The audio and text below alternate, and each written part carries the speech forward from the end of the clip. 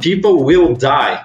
It's not if, it's about how many. And that's why I'm so passionate about Bitcoin, but because I mathematically proven, and through my experiences, I 100% know that Bitcoin will save lives. Once you learn fast about life and you practice what you learn, you go through life figuring out that you can realize your potential much faster than people tell you. Learn more about Bitcoin. Believe me, if you think you know, go deeper.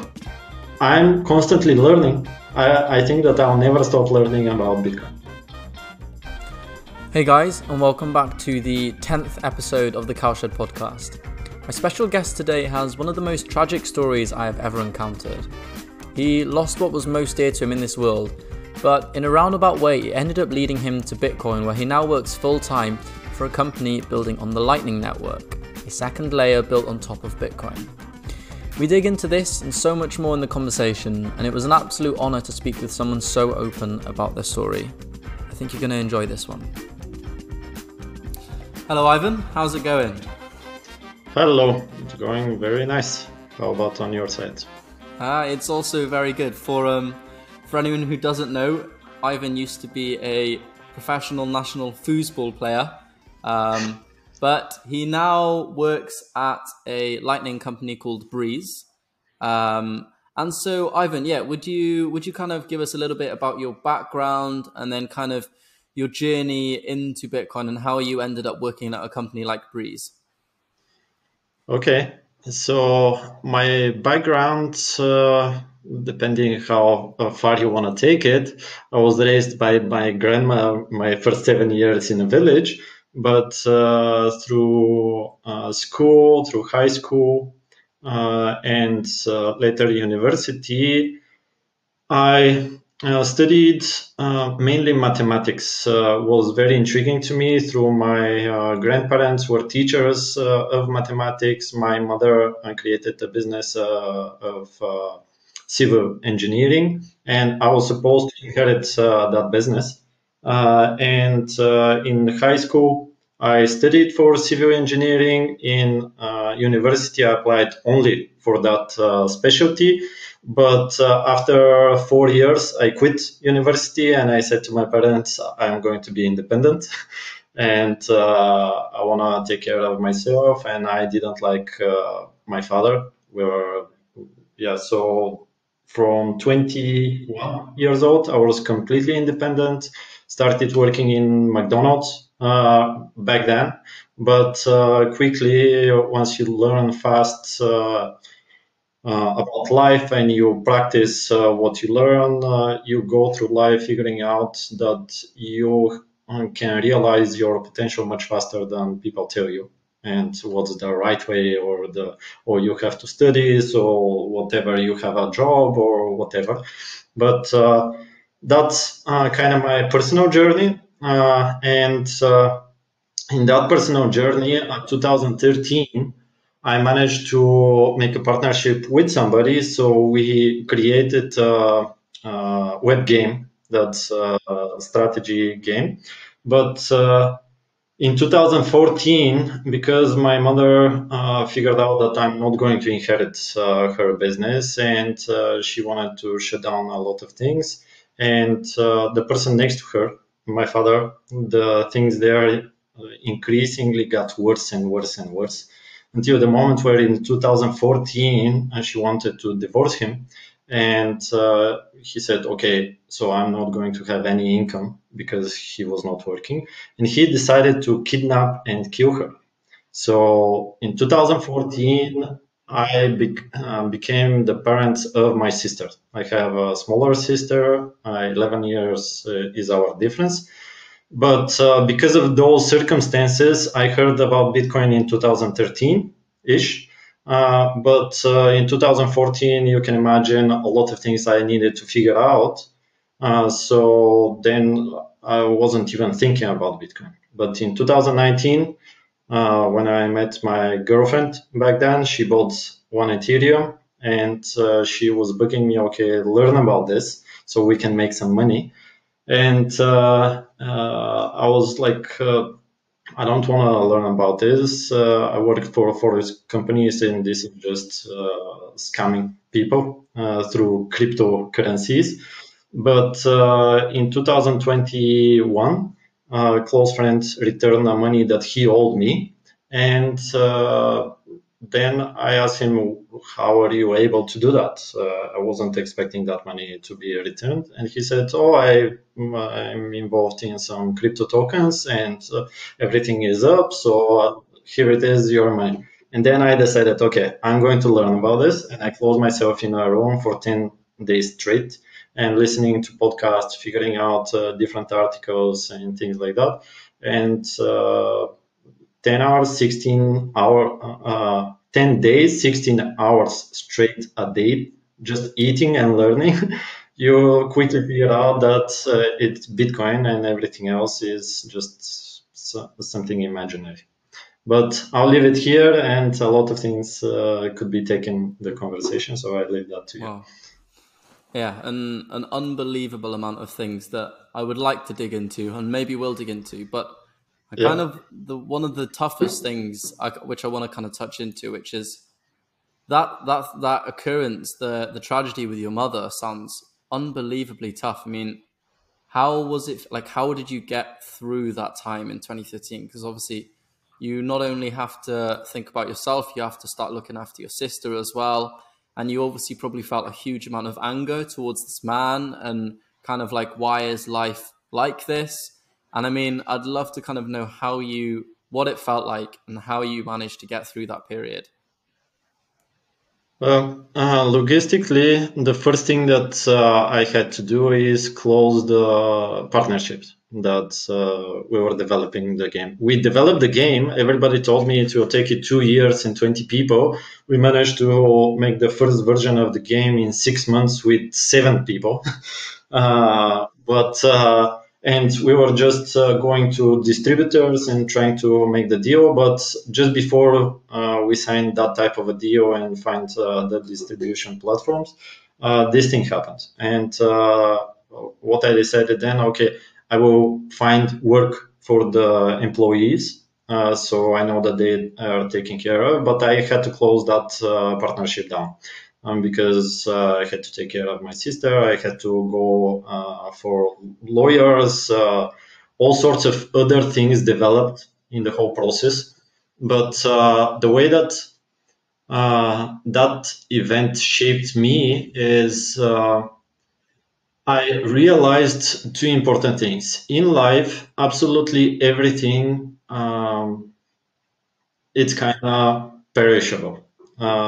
And what I mean about this, everything that you build, you will not be able to take it with you. You will not be able to build something that lasts centuries. Back in the, let's say, 1,000 years ago, people started to build cathedrals and physical stuff that could be centuries. But these days, absolutely no. I didn't know that the money was the problem for this back then, but the only thing that could last is your legacy, and your most important legacy is your kids. That was my view. And in order to preserve the legacy of my mother, the only thing that I had to take care of is me and my sister. So I could give her the skills so we could be self-sustained. We could develop resourcefulness so we can have the life that we want. And in that situation, it's not only that the killing occurred, but even after the killing, I would say 99% of the assets that my mother accumulated were stolen by my father, even not only by my father, but a lot of entities after her death. So he stole some apartments that we were supposed to inherit. I figured out that everything that she bought because they were married, uh, everything that she paid for, he owned 50% of those assets because of the marriage. That's the law in Bulgaria.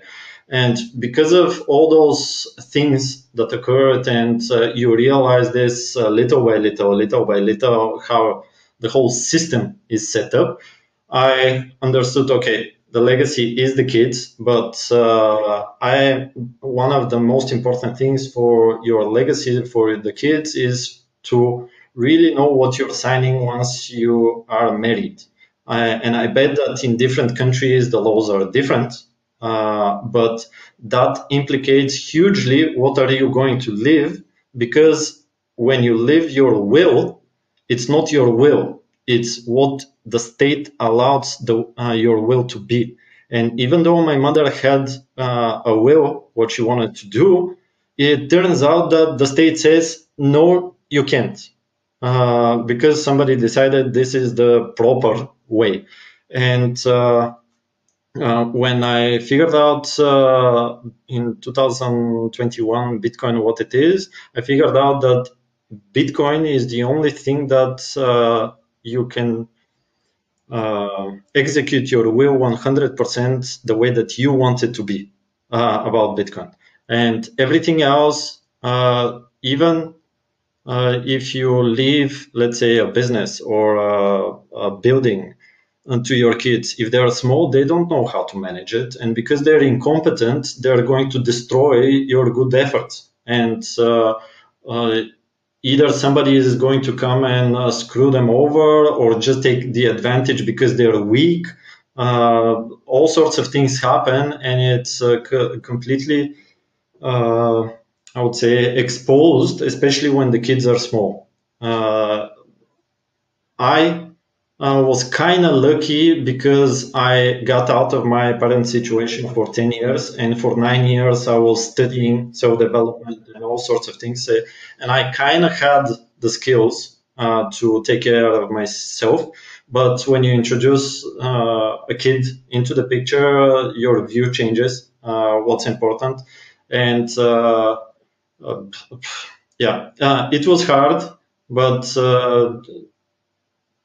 even though it was kind of harsh, but you have to separate your logical self from your emotional self. Even though you're hugely affected, the way that I was thinking about back then, because the responsibility was kind of on my shoulders, even though relatives tried to help, I needed to make the decisions. And I said, okay, either I'm going to cry all day and be in suffering or whatever. But the phrase that I was repeating to myself, that life is for the one that are living. And I wanted to, as I said, to preserve my mother's legacy, that it was not a wasted life of hers, by giving an opportunity to me and my sister. That's such a powerful perspective, I'm sure, in your position, to kind of see it as your own mission to, one, look after yourself, to be happy, to live and do what you enjoy, and then do the same for your little sister in honor of her, instead of kind of getting, well, I guess, completely stalling or being unable to get out of a kind of rut. I want to kind of also come on to Bitcoin and the system, but first I want to revisit your 10 days, I think you said it was, of intense study, 16 hours a day, and your kind of the progression of your learning through that. Because I think we all go into the rabbit hole. We all go through different checkpoints. Some people stay someplace, others move on. So I'd love to hear your journey and why it is that for you personally, were like, it's just Bitcoin for me. Okay. So I would say I'm class of 2022, because it was really the Christmas vacation. So definitely the end of 21. But I started with a few episodes in Impact Theory, because crypto was kind of the rage on the bull market there. And everybody that was on the crypto topic in Impact Theory, he kind of had his own podcast. So Robert Breedlove and his series, Michael Saylor, Pomp, Saifedean, who else? What Bitcoin Did with Peter McCormack. And it's just not only that I listen to 16 hours straight, but podcasts I listen to 2.5 times speed. So the 100 hours, that's minimum, I did in 3 days. And because I have a very analytical mind, I mean, I can recognize emotions and I study psychology also. But what excites me personally is mathematics. This is how I was raised. And when you start figuring out what Bitcoin really is, that Bitcoin is just another thing that it's in universe that's absolutely proven by mathematics, just like, let's say, a building that is built. You can represent that with mathematics.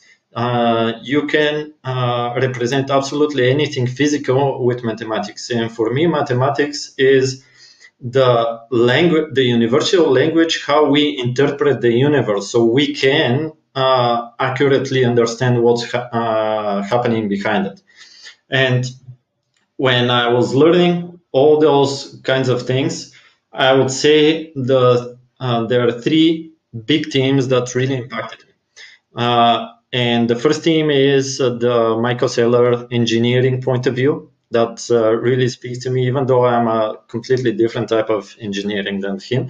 But it's again, engineering for me is applied mathematics in physical reality. The other thing is Jason Lowry and his perspective on power projection. And I really reassessed what work it is. And now I understand what it's not that I understand, but I see through this lens that the physical work, things that are moving through time and space, and the word effort has a completely different meaning right now. And the third huge theme is Jeff Booth and the implication on technology into the world. So once you get those three themes, and with my personal story, figuring out that Bitcoin will fix the problems that are with inheritance, I understood that nothing else could be like this, because I tried to prove it with some other crypto projects. I still went into some crypto projects just to confirm it for myself. But oh, either people are lying to you and they don't want you to know so you can deposit money, or they are completely ignorant and they have no idea what they're building. And that's proven. I went into another blockchain, which is developing only games, and the blockchain is based on POS, proof of stake, and proof of stake, yeah. And on top of that, every single individual project is doing completely stupid things about economics, and they think that the normal ROI for a company is 30 days to double your money. And guess how much every single project had a bull market for? It had like 3 weeks and then it crashed. There wasn't a single project that was like that. I found one project that they're kind of building it the right way, and I still track them because I just want to know how they're going to crash. Because even though the project is nice, it's built on a swamp, and when the swamp takes them whole, that whole blockchain doesn't matter. What kind of a building you built on the swamp? It's still going to be worth nothing. With the personal story, with those teams figuring them out for themselves, and because I'm kind of an engineer, I tried to disprove, because I came with a huge bias towards Bitcoin. I thought that it was a scam, and I thought everything was a scam. But I tried to prove to myself that I'm right and the other people are wrong. And once you go with that bias, trying to confirm and not just be biased, but really use mathematics to confirm it and figure out game theory, so you learn, you know, a little bit about human psychology. Bitcoin is designed, I would say, the absolute proper way on the first layer. And if you think that the first layer is the technology, and you see it as a technology, you think, oh, I need to improve it. it's just like saying a human is a mammal. Yes, that's true, but that's incomplete information. Or let's say a human is a person that can think logically. Yes, that's true, but it's again such a complex system, just like Bitcoin. In order to appreciate it, you need to connect it to everything, because money, the only thing that it will matter in a few decades is Bitcoin is money, nothing else. And you need to design, because money touches everything, it's just designed in layers, and it will reveal itself more and more to the rest of the world. And again, long format, but I'll leave it here for now. I kind of, yeah, I think the first chapter of reading Bitcoin is Venice by Alan Farrington, my biggest takeaway was that no one understands Bitcoin, because there's so many aspects, as you say, on game theory, psychology, system design, all this kind of stuff, that to truly, to understand it, it's almost, yeah, too mind-boggling to really think about. And I've kind of, yeah, my journey is sort of similar to you in that I started off crypto, was like, this is awesome, more and more, and then I started going on to Linolden more, and your kind of your information source moves from, say, BitBoy, Martini Guy, to kind of more sophisticated taste. And you kind of realize that like all these people who you really respect, like Jack Mallers, Jack Dorsey, like all they care about is Bitcoin. And you then start to, you question that, and you also start to realize, yeah, a lot of this stuff, like I'm not against it, but when I think it's Jeff Booth who says, ask why 5 times. And I'm always like, it feels kind of like it's built on quicksand. Now I'm open to being wrong, and I try and get people on with a different opinion onto this podcast to try and figure it out. But yeah, it's still kind of very much where I sit at the moment. I think one thing you hear as well is, surely if Bitcoin, like the code is all out there, it can just be copied, which is one thing that people who don't really understand it say. And I'd love to hear, what is your personal, how do you go about explaining to someone that Bitcoin is not something that can be replicated, and it is actually completely unique to everything else? Actually, I didn't have a chance to prove that point, that Bitcoin is the only one thing, because people think that everything else is the same. But I just kind of explain why prices go up.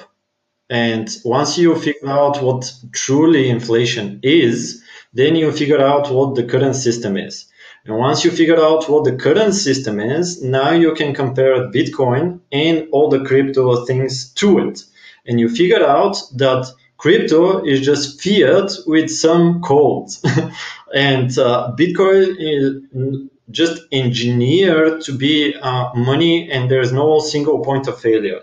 And it's a long conversation, I would say, but I don't try to separate Bitcoin from crypto. I try to separate that Bitcoin is the hardest ever money and compare it to what money is in order to compare it to the other things.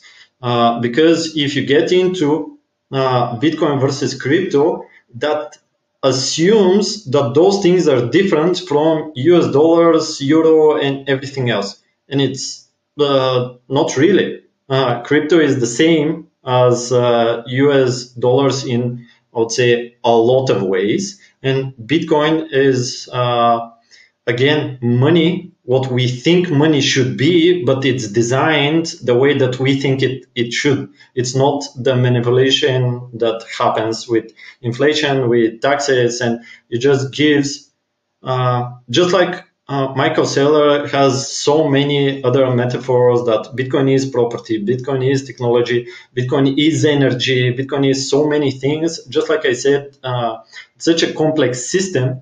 Just like a human is not just a mammal, a human is not just walking on 2 feet. So many aspects, and all those are true. But in order to understand the complexity of it, you need to go separately and compare it. Let's say if you take Bitcoin is property, now you compare it to other properties. If you say Bitcoin is money, you compare it to other money. Bitcoin is technology, you compare it to other technologies, and you have to do each one of those individually in order to understand why it's so much different. Because just like I said, crypto is so the same with US dollar and euro. Again, Bitcoin has a lot of common things with Ethereum and with all those proof of stake and all those other blockchains that you need to figure out really what's the difference. And Bitcoin is the only thing that you can compare in so many other variables than just technology, crypto, graphic money, or whatever you decide. Fascinating answer. To kind of simplify that a bit, I guess, say if you were to compare Bitcoin to crypto, you're saying it's too narrow-minded. You need to think of just a gradient of different monies, and it's simply that Bitcoin, of all those monies, is the hardest money because of its supply dynamics, and it's no single point of failure. Instead of being so narrow and just being like Bitcoin, crypto, I like that way of thinking. Yeah. Yeah, and just to expand on that, it's just it's not only about money, but in a way, I think it's not going to manifest itself yet. But Bitcoin will implicate culture. Bitcoin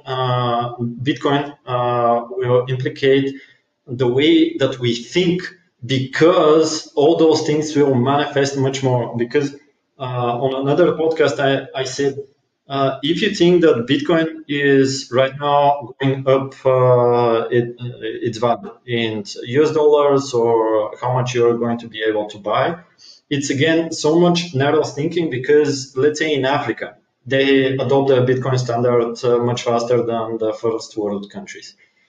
They will never, I think, they will never have the amount of Bitcoin that a first world country would have. But because they're using this medium of exchange there, it will manifest so much physical things, because they are not rolled by 100% of inflation. Now they can build the roads in their countries. Now they can exchange between each other, and they are not shoot it and create wars and killed by machete by particular groups or whatever it is. And that, I would say, is the second layer on the implication on humanity. And there's another thing that Bitcoin is hope. And I think Michael Saylor started that one also. But for me, Bitcoin is not hope. And for me, when you realize what Bitcoin is, people feel hope. But once you realize, okay, I don't need to be hopeful that this is going to consistently save my money, save my energy, everything else, now you can build everything. And I would love to see that future, because everything that you want to build, it will manifest with enough time, because they will not rob you this way. And I had another point about this. It is Bitcoin. If I say right now to you, I hope that both of us finish this podcast. That means that there's a chance that we won't, one of us won't. And that is what right now I'm thinking about Bitcoin. Because we're still comparing it to the fiat system, how we're ingrained in it, and we compare, oh, people are stealing, increasing prices, all those sorts of things, and you don't know where they're coming from, really, that it is inflation causing it. And you find Bitcoin and it gives you hope, but at some point it will change again, because Bitcoin is what it is, and we feel hope. But after hope, I would say, is explosion of building things that last. Well, I mean, one of the most important aspects of being able to build, having a good economy, is being able to successfully save your money, have security knowing that that money is safe, that it won't be eroded at 100%, 200% a year, whatever. And it means that then you can take the risks to start a business, build things, and kind of go from there. And this kind of brings me on to something you mentioned a while ago, in that you said Bitcoin is the only way to truly, for inheritance to truly be from the parent to the child. And I'd love you to kind of, riff on that a little bit and explain to me why that is the case and how you see that playing out. And say, you can even do a case study of, if you have a child, how you would go about doing it. Yeah. I'll tell you the story that I had to deal with my mother's case, because we were supposed to execute her will, and what we encountered.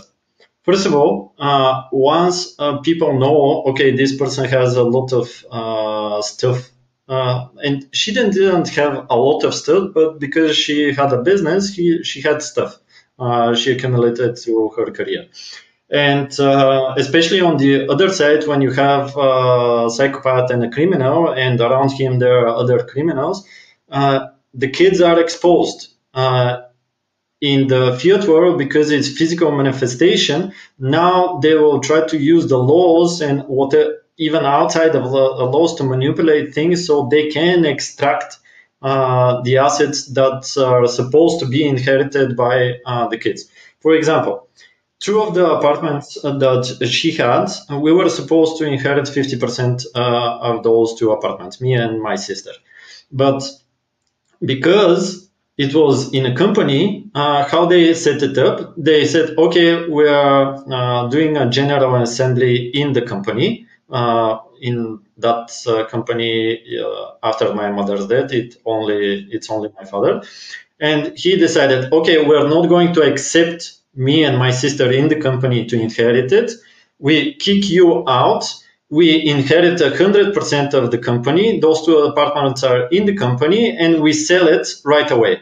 And even though we were supposed to inherit it, now you are going to the laws and you say, okay, this is supposed to be mine and I want the money. And the state says, okay, then deposit a big bag of cash so you can even are allowed to sue this person. And because we didn't have that cash, we didn't inherit the things yet, he took those profits and used it for lots of stuff. And in Bitcoin, that's the beauty of it, because you can start accumulating in your wallet and nobody has to know how much is in it. Nobody has,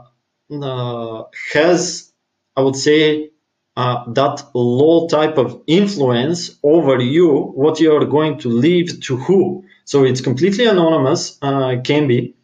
And you just set up the way that you want it to be given to your heirs. And let's say you have 3 heirs and you say, okay, the one doesn't deserve nothing, the other one will be 60%, the other one, I'll give him some, let's say 10%, and the rest I give to charity.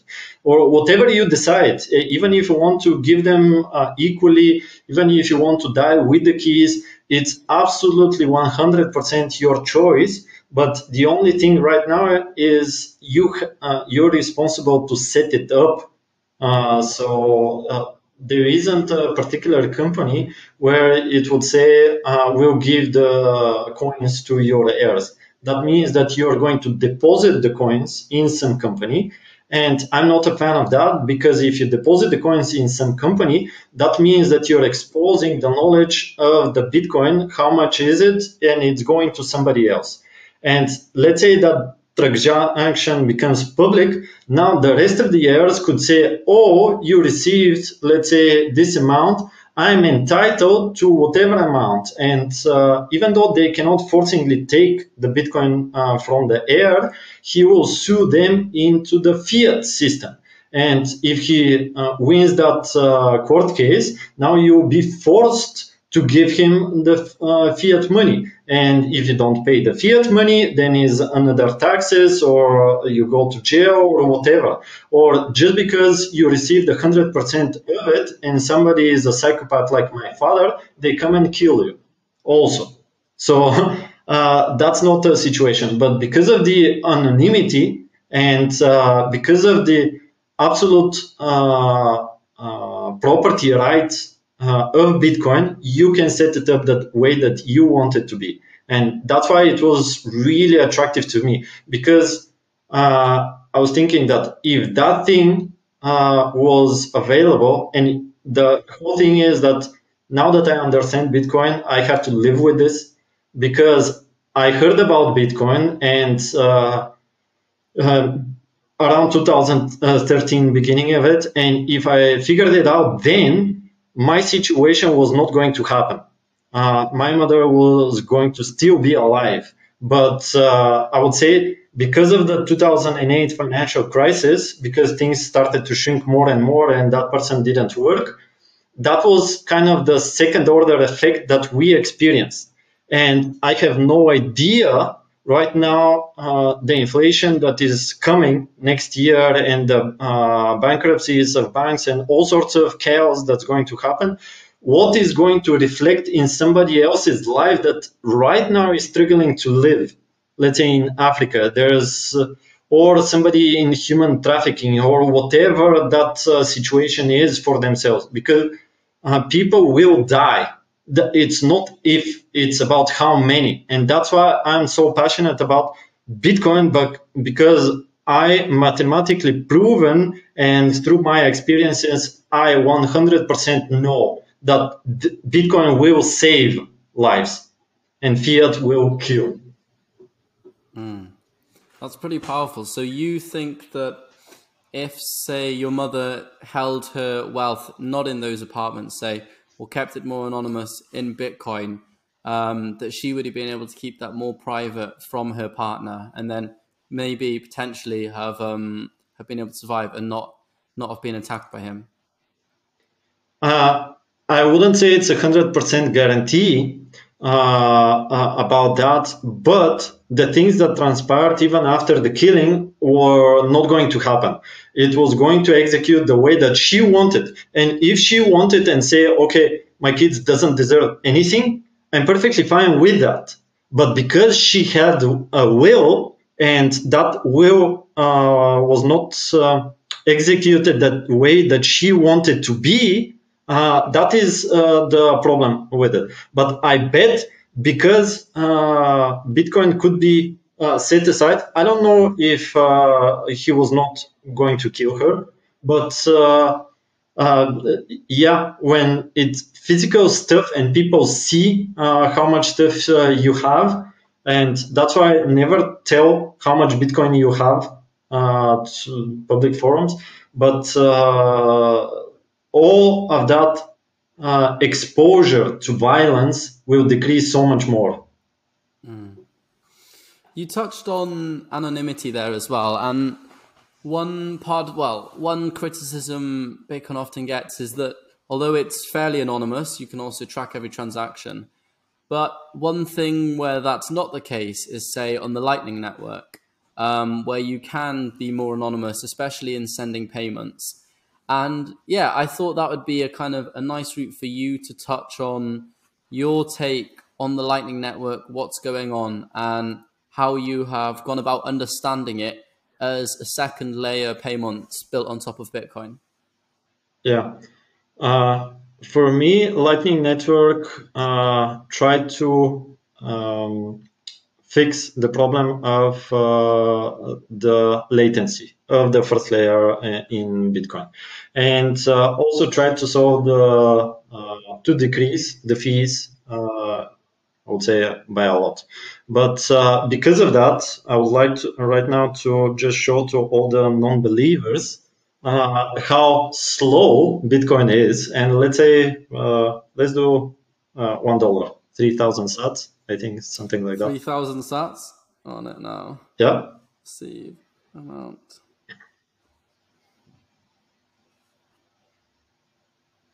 Cool. Cool. Okay. Okay. So,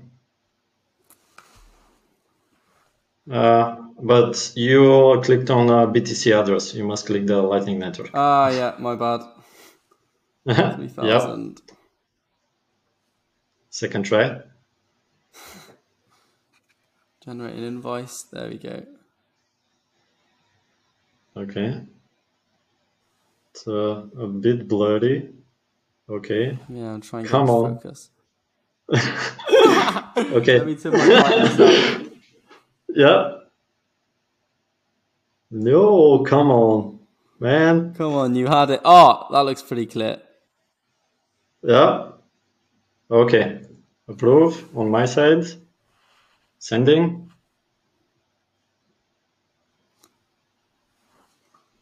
Yep, it's just arrived. Yeah, Nice. I just sent Yeah, it. nice. So for Seconds. all Seconds. the yeah, so for all the proof of stack or Solana believers, this is how slow Bitcoin is. And for all the people that are in the fiat system, I want you to try to send in seconds from Bulgaria to where which Wait, I'm in Wales. yeah, In the so in countryside Wales. in Wales. Yeah, to send $1, and the fee for $1 is less than a penny. So for people, just a fun thing. So No, Lightning it's yeah. solved I mean, that. just touching on that quickly as well. I think that is. I think people forget that. So we've done that without a bank in the middle or without PayPal in the Yeah, middle. It's gone through a network where no one's in control. And I think when people are like, "Oh, Bitcoin's a fad," or "Bitcoin's this," like, it doesn't really matter whether you think it's a fad or not. It's more that something that was impossible before. It would have been impossible before for us to do that in seconds. There's no other technology that existed before. And all of a sudden, something does exist where you can do that. And it doesn't matter whether you like it or not. It's just a fact. It's almost like being able to send in, yeah, being able to make a phone call when before you had to make a letter. It's just something that can now happen. And what the long term implications of that are, who knows? But it just gives huge power to people like you and me to be able to almost give cash in hand, because that's basically what you've done. yeah. You've put your hand through the screen and you've given me a penny without having to go through the banks, which you can't do in the fiat system. But yeah, with that, please carry on with whatever you're going to say. Uh, yeah, and just to add on top of it, like you touched, I didn't have to ask my government to send it. You didn't have to ask your government to receive it. I didn't have to ask my bank. You didn't have to ask your bank. I didn't pay any fees to a payment processing company like Visa or MasterCard, just like you didn't. But the only penny that I paid for the transaction is actually distributed to all the people that are maintaining their network. And it's not just one entity, but to the whole network that is processing the fees. And by the way, for the people listening, I am in a different application. So I'm in Breeze, being loyal to my brand, but I'm in Breeze, and you're in another application, Moon Wallet, right? None, yeah. And yeah, and when every single application starts to receive in this sort of way money, the economy will take a paradigm shift again. Because I don't know if you experienced this in Wales, but in Bulgaria, when sites were built, even though people started to order things to come to their house, let's say you order shoes or clothes or electronics, whatever you ordered on the internet, people didn't pay with a card. People just paid when it was delivered with cash. Really? And Wow. yeah, and technologically we didn't trust it, and not a lot of sites were implementing it the correct way, and that's why we paid cash. But now that all that economy trusted the cards, you just pay, and it's much faster, and the economies start to grow, and that's why even Amazon is possible to be this virtual store, because of that ease of transactions. But just like that paradigm shift happened there, now it's going to happen for every single app in your phone. It's going to receive sats like this. And let's say you have 5 games that you're playing. It's about the game that you play, you are being monetized by watching ads. But just like shout out to Cinder, now that you're watching ads, you even receive satoshis. for it. Now, I would say Thunder is the Trojan horse for every single other app that is advertising. So they're building their users by the marketing budget of every single other gaming company that is advertising to us. And so I love it. Like, I would love to deplete those fiat money, and I receive even money for my enjoyment when I wait at the line and things like that. But Lightning solved that, and it's a network, but because it's still even so much early about that second layer, Breeze is taking on the vision of Satoshi Nakamoto Bitcoin from store of value to become medium of exchange, and is thinking, how are we going to onboard 8 billion users, so the whole globe, and how are those 8 billion users are going to use, not only save Bitcoin, but just like us, we exchange some sats, this thing to happen, so we use Bitcoin in our services, in the products, or whatever we would like to have.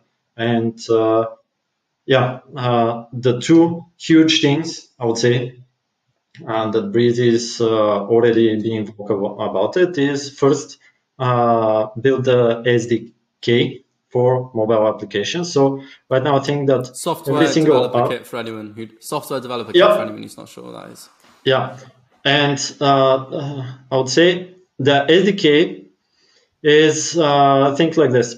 Every single application on your phone right now is not connected to the Lightning Network. So in order to pay the developers that are building that application, you have to pay with fiat. And all those problems that occur there with fees, with latency, and with all sorts of stuff are there. But all those benefits that we demonstrated in the podcast can be implemented with the SDK. So you can stay focused on, let's say, you're building an application for fitness in the home, let's say, and you're building a subscription model. And right now, you can build that application and add the SDK to it. We have one use case right now with EV charging station companies. So people can load their cars with Satoshis. And he even demonstrates it on screen that the time that it takes to implement the SDK for that app was 10 seconds. So the developers wouldn't have to learn, what is the Lightning Network? How do I open channels? How do I provide liquidity? All that things can be added also on top of the SDK with the open Lightning Service Provider module by Breeze. Not only Breeze, other companies are providing this, but we will take care of everything. So you can stay focused on building the application. And just like MasterCard takes care of the transitioning and all those sorts of things, on the background, will be the Lightning Service Provider, where we optimize the channel so you can pay less fees. You can provide the liquidity to the network.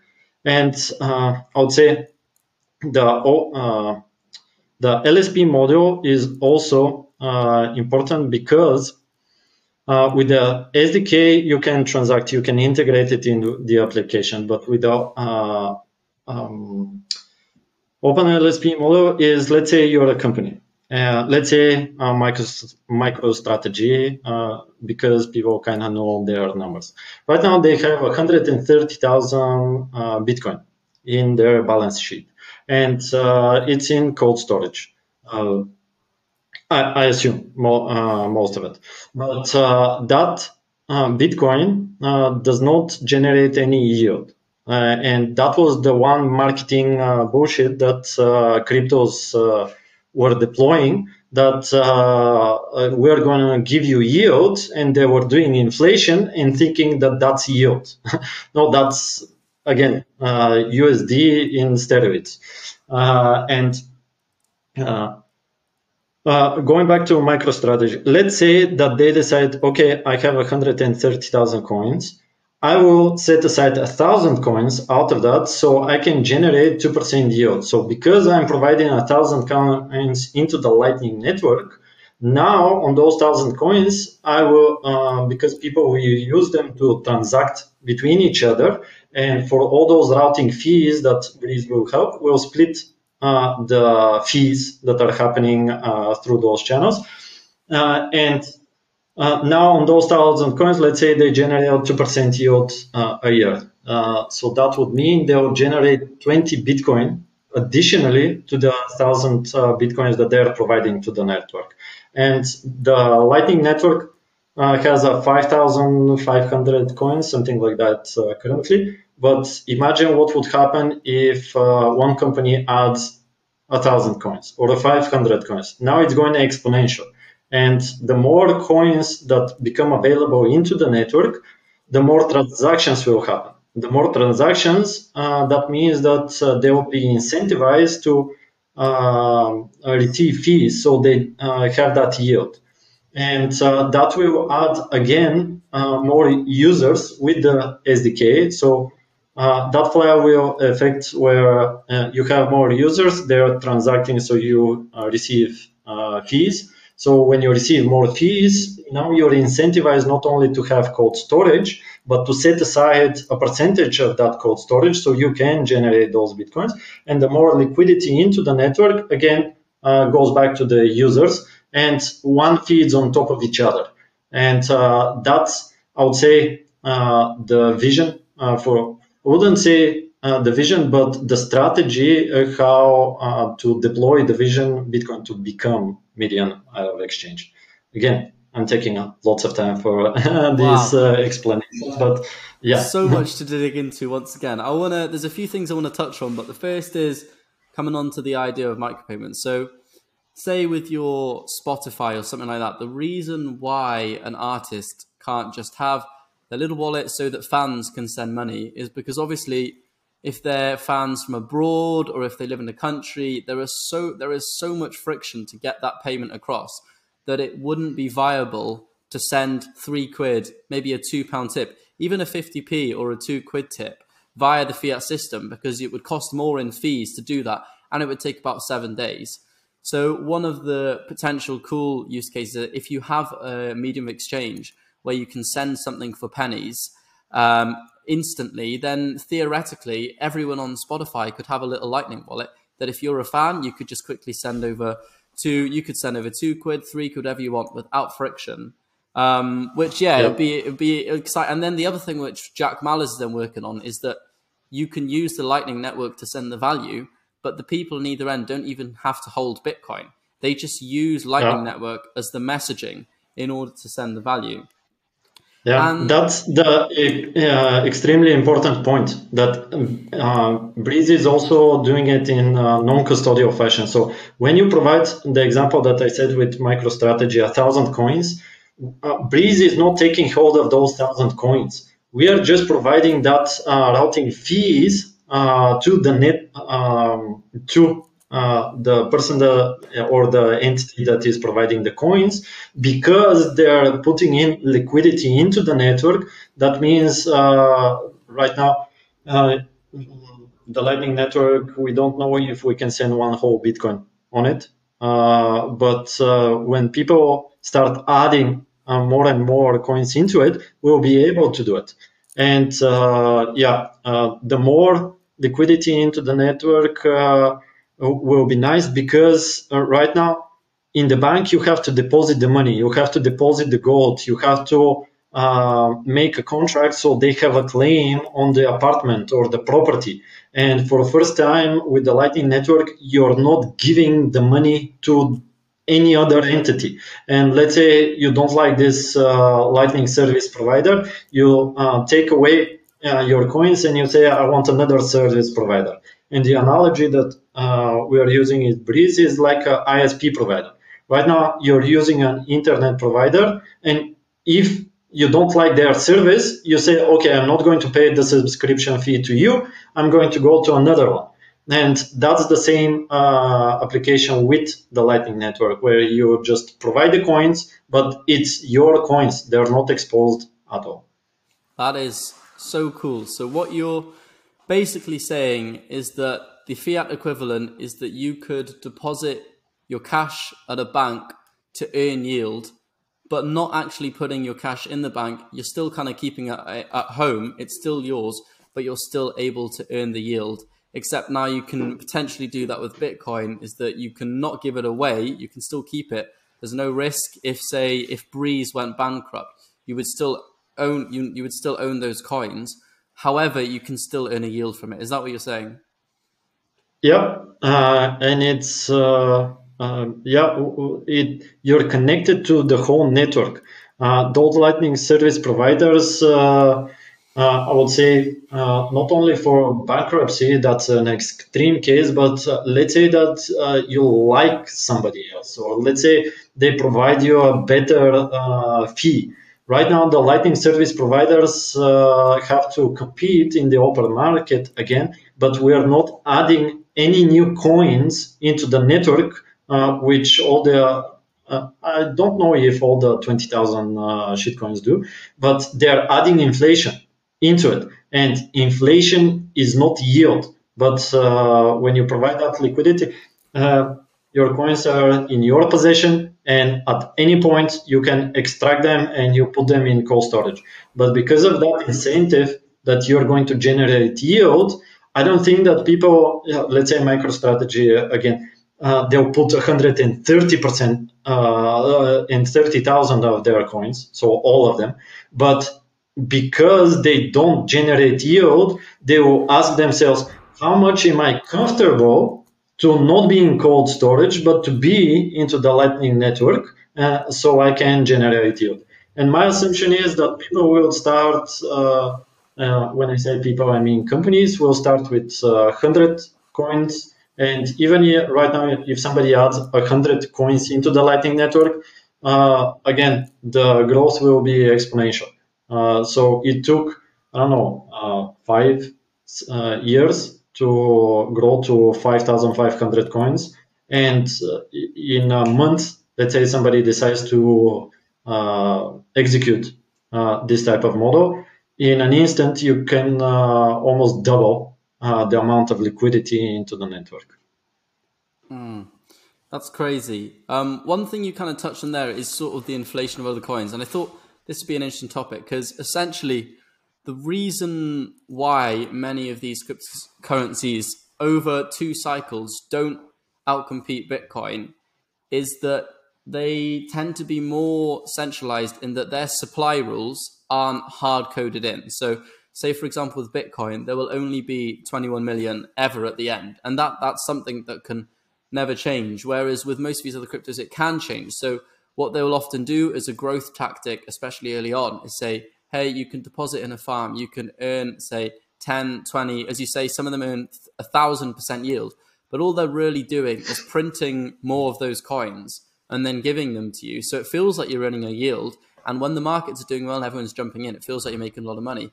But what's actually happened is that the coins are just being diluted further and further and further whilst you think you're earning the yield. So then to actually earn a real yield like this through your service, what's happening is you're depositing the coins, you're earning a yield, but there's no more coins being created in the network. You're earning the yield because you're doing work. You're basically sacrificing your money to give liquidity to a network so the payments not sacrificing. Not sacrificing. You providing. You can't use them. You can't almost use them once they're there. So for the time being, you're almost being like, okay, I'm going to store these here. I'm not going to use them. So that sounds. You can use them in the Lightning network. Yeah, you can use them in the Lightning network because they're set up in your own node. Again, let's say MicroStrategy, because they're a software company and they provide software services, they can say, okay, we're adding this liquidity, so our customers, which are companies, can pay us with the Lightning network. So we are going to increase the size of the network, so a bigger transaction can happen. And now, not only that they adopt the Bitcoin standard, but they're incentivizing other companies to adopt it as well. Even though if they don't put it on the balance sheet, So they will have to buy Bitcoin and let's say do a subscription fee to MicroStrategy. And this is kind of again a Trojan horse, but there is an incentive for each single point because they're doing those sorts of things. And let's say that MicroStrategy says, okay, I will spend some Bitcoin because there's another company that is providing a service that we like because the coins are there. You can spend them. It's your coin. Mental. And so then, what are the kind of risks with this? Like, say, me and my family, we hold some. What would be the risks for us? Like, is this something that's readily available now? Could we do this with Breeze now? Or is this something more to come in the future? And if it is possible to do now, what are the risks with doing it?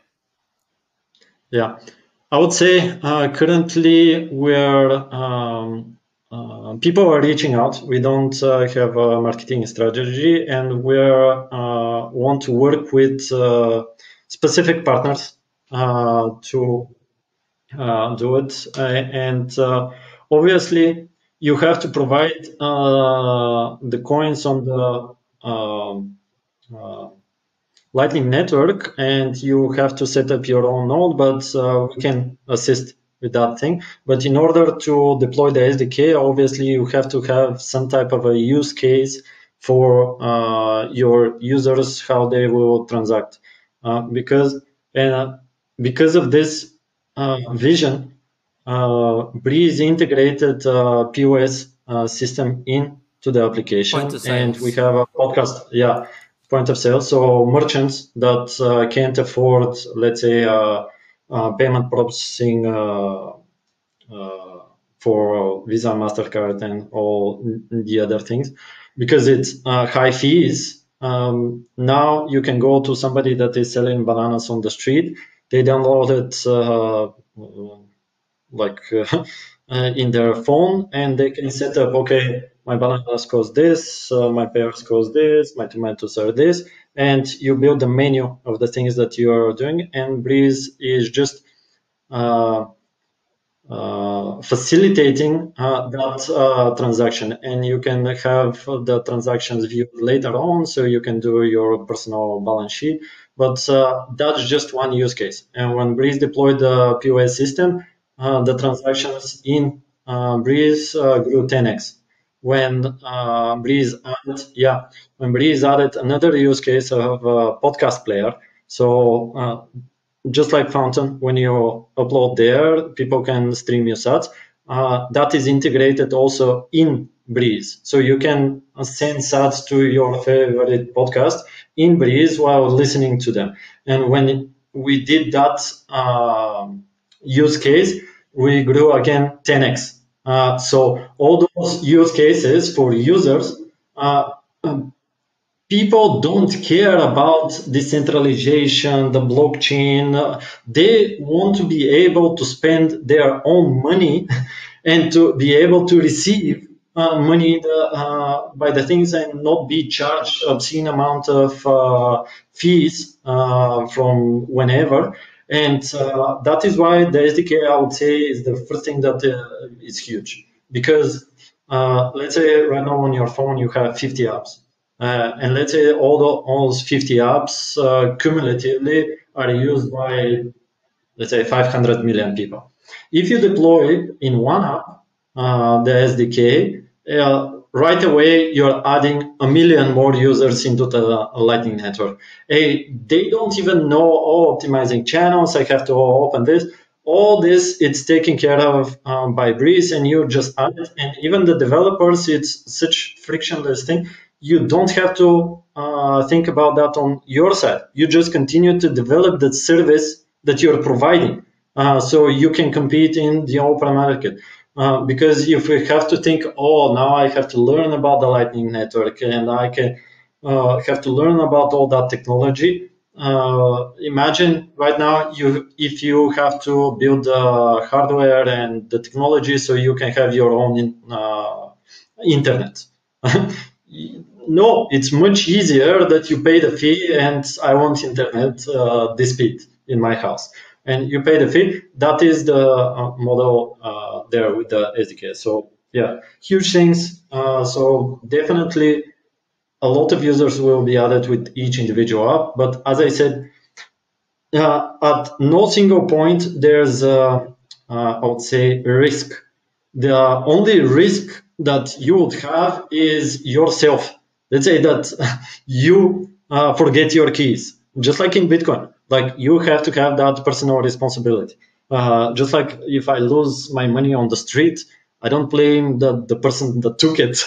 It's that type of responsibility there. But there is, I would say this, that there is no counterparty risk when you engaged in the open LLSP model or with the SDK.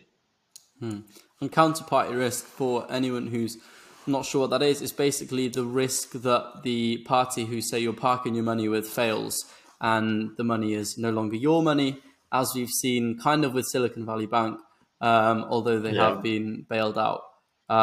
Okay, so they still lost the money. Yeah, they still lost the money, and everybody will. And that's the whole point. That if you don't expose, so people are not even able to lose it. So only you're the person that can lose them. But let's say that. Actually, I didn't even think about that. Let's say that even you lose your keys, the coins will still be in the network. So, yeah, it's still benefiting other people. So you're providing that liquidity. You're just making it more scarce. You're making the Bitcoin more scarce, indirectly benefiting everyone else as well.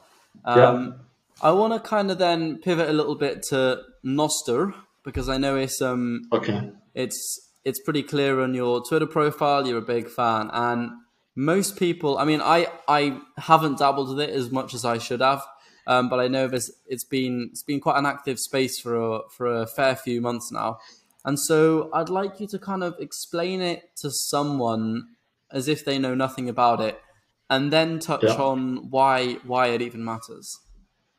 Yeah, I would say that Nostr is because it's built by Bitcoiners. They know the price of centralization, and because it's built by Bitcoiners, they're trying to build it in such a way that there isn't a centralized application like we are experiencing right now, and we are servants to the algorithms. And they can block you, but just like in the bank, you deposit your money there. Right now, you're depositing your data into these data centers, whether it's Twitter, Facebook, Snapchat, whatever it is. And we're servants to the algorithms, and people that want to grow in those platforms have to figure out what is the algorithm so I can understand how to grow. Because you can do something else, and let's say something that they don't like, you're blocked. Nostr, I would say, are three important things in it to get it. There is clients, there is the protocol, and there is relays. I would say the clients are all the application, just like the application, let's say in the phone.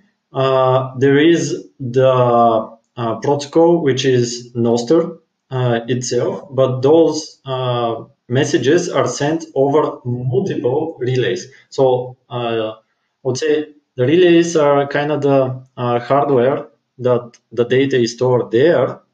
So you can send it to 15 relays, 15 hardware system, and it's very cheap. So you can have your own relay in your home. So all the data is yours. And let's say that one client, let's say Twitter decides to block it if they're on Nostr, to block your account. They don't block your data. So all those connections to other people are happening in the protocol level, and they're distributed in these relays. And I would say, just to be easier, I threw out, I would say, technical things. But let's say that the top layer are the clients. And let's say we have the future Twitter that is on Nostr. We have Viber we have Facebook, we have let's say Pinterest, and all those are different clients. On all the things are happening in the layer which is Nostr, the protocol level, and all that data is stored in multiple third layer, I would say, in the hardware. So let's say you send one message from Viber. If I send a message right now to you, you have to have Viber and I have to be connected to you. But if we're connected in Nostr, we're connected on the protocol level. And if I send a message from Viber, even if you have Twitter, you will receive it because let's say you like the Twitter design better and the experience there. And also, let's say that in the future, Viber becomes obsolete and let's say I don't like it anymore, but I like something that is developed in the future much better. Again, open market. So I'm transferring to that new application, to that new client, and all the connections that I had in Viber are appearing in the new client that I'm using. So you are using 100% of your data, and you have much more censorship resistant optionality is there, and that's why it's really exciting. And I would say the biggest thing where I think that it's going to drive the adoption there is because in the network itself, you're coming with your Lightning wallet. So you're not only coming with your connections that you're building there, and let's say you're building your profile, but you're coming with Lightning wallet, and right now somebody posts something that you like, and let's say you put 5 minutes of this podcast in Nostr. They can directly in the clients themselves can send you sats for it. So that's huge. And not only in a particular client, but just like Viber can send you the message, I can send you the sats from Viber with the message to your own wallet, and you can receive that thing. And let's say you build a pretty good podcast that people value. Now this is the true signal that it's not algorithmic, I would say slave by the algorithm of Twitter, how much it's going to be shown, but people will share it amongst themselves, and they're going to send you actual physical value for it. And that's the true signal. The likes, I think in the future, they might disappear completely. But currently, I just have to like it, and we know how many bots appear. And just to say, oh, I have 100,000 followers, and let's say 2 people are engaging in that profile. But with this, even if you have 2 followers, if they like it, and just like I send you $1 over the this podcast over the video, that is streamlined extremely about posts about, as I said, you can post the YouTube video there, you split it different sections, and this is the signal that is the feedback for yourself, what people value in your podcast, and you say, oh, people are sending me sats for this. It's not just likes, because how valuable is one like, and how valuable is real money. Wow, you've covered that fascinatingly. I mean, just to kind of recap all of that, essentially you can have all of these clients, which are essentially your apps. So your Twitter, your Pinterest, your Facebook, your Instagram, and you can just have one account which can be used in every single client. And you can, whichever client you join, you're still connected to all of your friends. So if you make a load of friends on Twitter and Twitter gets shut down, you don't suddenly lose those connections. You still have those connections. And on top of it, you can message each other no matter which app you're in, because it all uses the same base layer. So if someone's in Twitter, they can send a message to someone who's in Instagram. And to go even further than that, if you want to send money, you don't need to go to a bank or get into your card details. You can send money from Twitter to Instagram if you find something that they found of value. I mean, that's mental. That's crazy. Yeah, and just to clarify that you don't have to have right now 5 apps. Let's say you don't have to have Twitter and Instagram and LinkedIn and this and that. You just decide, okay, I'm going to communicate to the world through this client because I like this client, and it's broadcasted to everybody that is using their personal favorite client. So you don't have to have 5 clients, but you may switch through different. I would say the only reason where you would have more clients is, let's say that one client is optimized for video, one client is optimized for music, one client is optimized for tweets. That would be a reason to have multiple clients. But just to send messages themselves, it's distributed everywhere, and you just delete all the clients, all the apps on the phone, and you leave one. And that's the one that you're using. And I forgot something as well there. So if we're kind of coming back to that idea, there's essentially, you can almost think about it as one theoretical database, and all these other clients are just different ways of viewing the data, the messages kind of thing. But on top of it all, the data is not even stored with a central intermediary like, say, Google or Twitter or something like that. You can actually be in total control of your data, so no one is selling your data, making money off it, or anything like that. Yeah, that is it. And because it's real actual money in it, it's not some virtual stuff and clicks and likes. What Michael I'm saying Michael Seller in this podcast a lot. But his idea about the orange tag in Twitter, now it's available in Nostr. Could you just elaborate on that for anyone who doesn't know what the orange tag on Twitter was?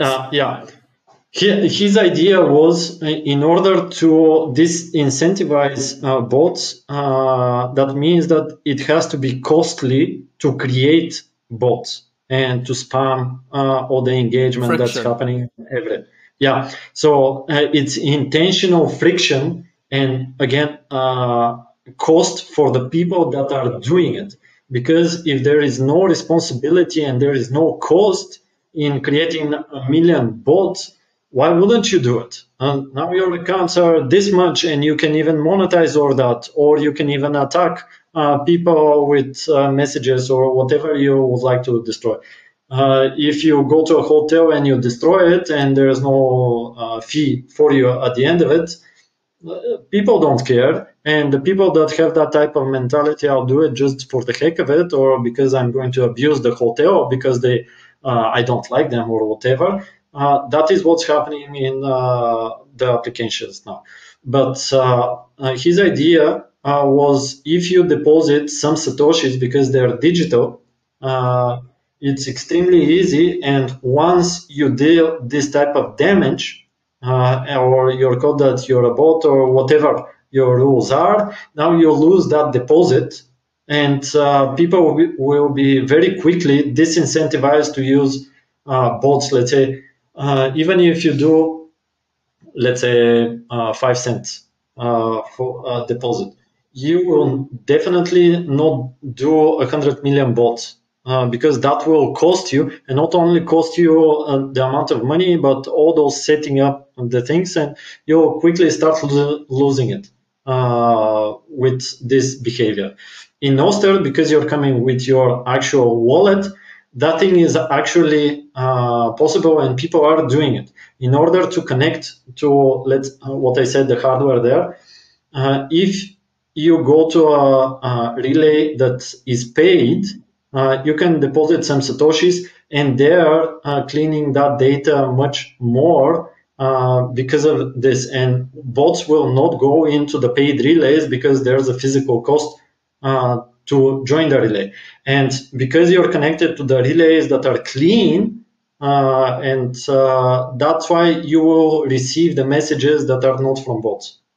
To kind of give a bit of an analogy, I almost like to think, like, say if you're a scammer and Twitter, for example, didn't exist, you would have to either call everyone individually or drive to everyone's house And let's say you're calling, it costs you a bit of money to do the calls. There's friction essentially in order to communicate with someone, in order to scam them.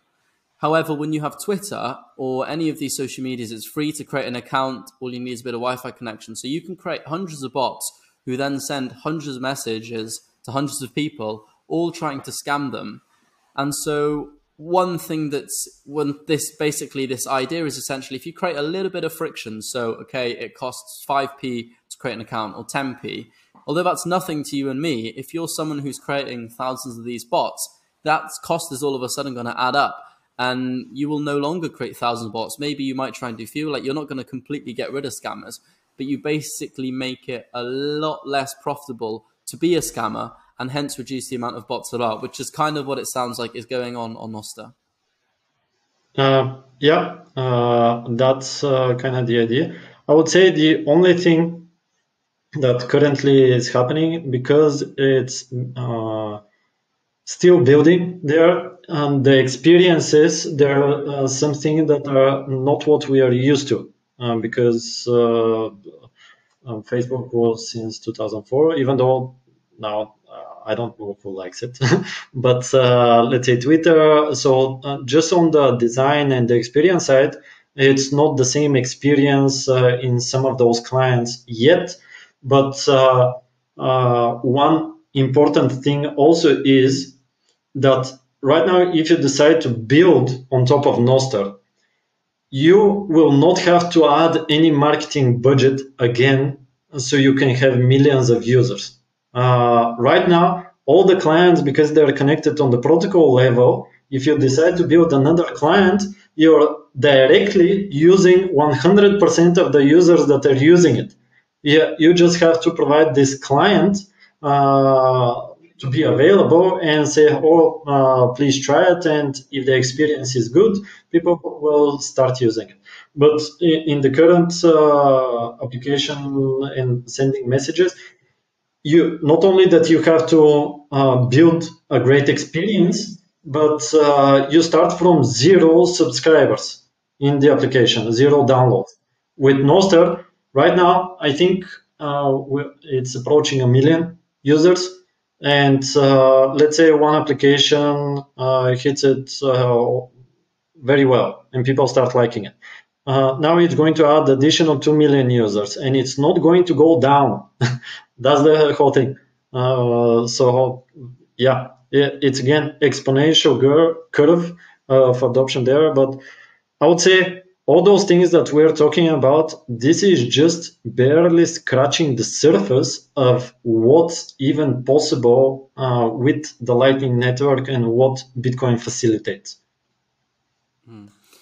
There's one kind of thing with Nostr that I'm curious as to how it plays out, in that there is obviously friction. There's a bit of friction to get on the platform and to actually start using it.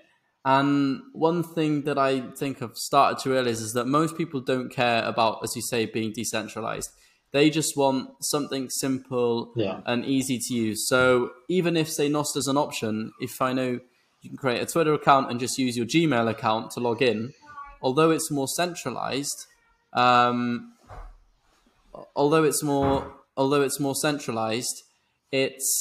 it's easier for people, and so they're just going to do it, because at the end of the day, people want things easy. Yeah. So what do you think is going to create the incentive for, say, the larger, or say, let's talk about mass adoption, the larger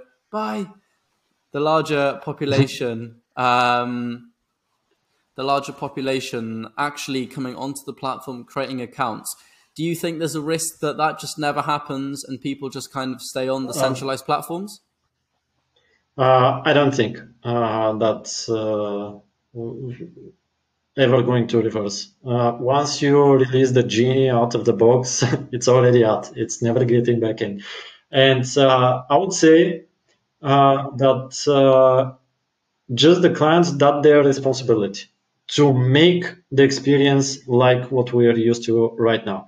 But for all the people that are not willing to pay that extra effort right now to accumulate connections, let's say in 5 years, you just miss a lot of opportunity to create a big network. and it will still be available. It still be much better than what it is today. But because just like the Lightning Network, what we talked about, if one company adds additional liquidity, everybody benefits. Right now, this is the same in Nostr. If somebody creates something, it adds to everybody in the network. And I was going somewhere with this of the messages. I'm sorry, That's all right. interlope. Messages, Yeah, adoption, people using it, clients having to have a yeah, duty to make it easier for us to go on, uh, getting there yeah, yeah. early so it's less work to kind Yeah, of yeah. build the About the connections. early. Yeah, yeah. This is kind of the cost. Really, that effort. And once you get into it, even though it's a bit harder right now, it's just the development is happening so fast. I mean, extremely fast. And if one client creates something, everybody else very fast copies it. And since December, I think 3 times a day there's some type of an update in one client. Yeah, and yeah, and I just love the experience, not only to receive stats, but let's say I post one meme or part of podcast that I appear or whatever I like to. And for those people, send me some stats. That's amazing. But it's also so cool that I'm sending stats to things that I really like. And from time to time, I receive stats for things that I don't even know where they are coming from. But somebody, I provided some value to them, and they send you things. Imagine what's going to happen if we onboard Africa about this, because $1 what we transacted here, it was the value in our lives. But imagine if there are some memes in Africa that become streamlined. We're going to transfer small value for us, but it will, I would say, raise the standard in Africa immensely. And it's almost, you could theoretically kind of supercharge charity in that you can literally send your money instead of having to go through a big charity, this kind of stuff. You don't really know what happens with your money. You can speak with people in Africa. You can see what they're doing. You can, like, if you're a project, kind of setting some up, you can make a Nostr account and people can send money directly to the account of that project to start supporting people. And then you can stay up to date from them. You can see people tweet, well, nostering about it Yeah, instead of relying on news sources from, once again, a bigger institution where you're not actually sure where your money is directly going. yeah. And you know that the money are there. Right now, I don't have to ask my bank, did you receive the 3,000 Satoshis? They're just there in a second, and it's yours to do whatever you like with them. And uh, when you don't go deep into why Bitcoin is the only thing that's possible, not only to do this, but it's unstoppable. Before you get to that point, I would say to everybody, just continue learning. You're not there yet. It's just like saying the gravity of the Earth is 9.7. Even if I don't accept this, there's a way to prove it.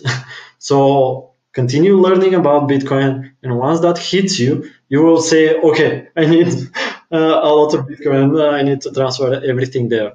But yeah. Okay. And kind of, you mentioned learning there. I thought a nice way to kind of slowly wrap up on what has been a fascinating conversation with the most interesting professional foosball player I've met. Could you touch on how people can go about learning about Nostr and actually partaking? Because I know that that's one thing. I mean, I found it a bit confusing to start with as well. You're like, what the hell is this? Like, what do I have to make an account? All this kind of stuff. Do you have, is there, would you say there's a good way to kind of go about learning, maybe downloading the app, or would you say just throw yourself at it, hop onto YouTube and just go from there? Yeah, I would say Our favorite tutorial guy, BTC Sessions, has two tutorials about Nostr. One is about Damos, and this is a client that's on iOS. And he also has one other tutorial about Astro, which is another client for web. So you can see on the laptop or the PC, whatever you're using, and start there. But once you get in it, uh, connect to anybody there and ask the questions there. Everybody is helpful. It's full of Bitcoiners. So the conversations that happen there are genuine and it's with real people. I even listened to a Preston Fish podcast once, and he said, I posted in Twitter about a particular guest, so his viewers could ask questions that he's going to ask in the podcast. And he said in Twitter he has 400,000 followers, something like that. And there the engagement was almost zero. Once you put he put that in Nostr, like in the first 5 minutes, like he was bombarded with questions because you're connected to real people and it's not even being able to censor by the platform. And this is what's happening in the background of all those applications. Let's say because he's talking about Bitcoin and he's talking about Nostr, and that's why the algorithm is blocking him. And that's why out of those 400,000 followers, he is receiving a little bit because they are actively blocking it. In the other platform, everybody that saw that message can respond. So that is it. You're just connected to people and the engagement is huge. So just jump into it. See that tutorial that BTC Sessions does. And once you get in it, I would say, I think in the next 6 to 9 months, I would not be using any other platform. I already surpassed my followers in Twitter. But I'm not a big Twitter user. I started using it last year, but it was very hard. In Nostr, I just connect to people and I post them. Not only that they follow me and they like it, but they send me money. Why would I go somewhere else when that thing exceeds 10x? That sounds, yeah, that's crazy. I'm gonna have to get more involved after speaking to you about this. And closing up, then, do you have any kind of final thoughts or things that you would like to leave the listener? Uh, I would say this. Why I'm right now in Breeze, and once I figured out Bitcoin, like we talked in the beginning, Bitcoin, I felt hope because after my story, especially 2014 to 2017 was the hardest period. And I was thinking, what is the hope there? And I really, truly, genuinely went through the, okay, Bitcoin is hope. But once you figure out, I don't need to be hopeful anymore, and what I said, all those kinds of things, I know that all my Bitcoin is my Bitcoin. And I set up those policies, and believe me, once uh, once your mother is killed because of money, your relationship with protecting that money and that legacy is completely different.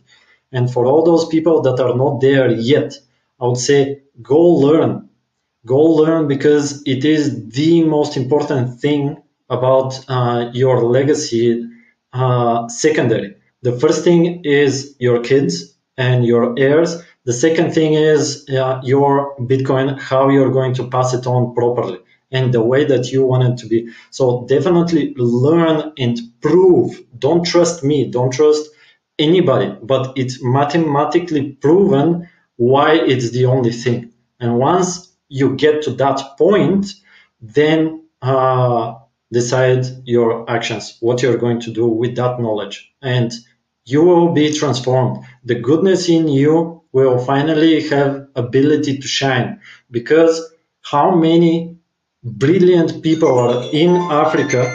Sorry, how many brilliant people are in Africa, but because they're struggling to survive, the humanity doesn't have access to those talents, and how much we are robbed on that front. That thing is even unmeasurable. But that's my final message. Learn more about Bitcoin. Believe me, if you think you know, go deeper. I'm constantly learning. I think that I'll never stop learning about Bitcoin. I love that. Great message. It's been an absolute pleasure digging into all this with you. And thank you for coming and sharing your story and being so open. Thank you for having me. All right. See you, Ivan. See you. Bye. If you enjoyed my conversation with Ivan as much as I did, then please make sure to like and subscribe and stay tuned for our next podcast.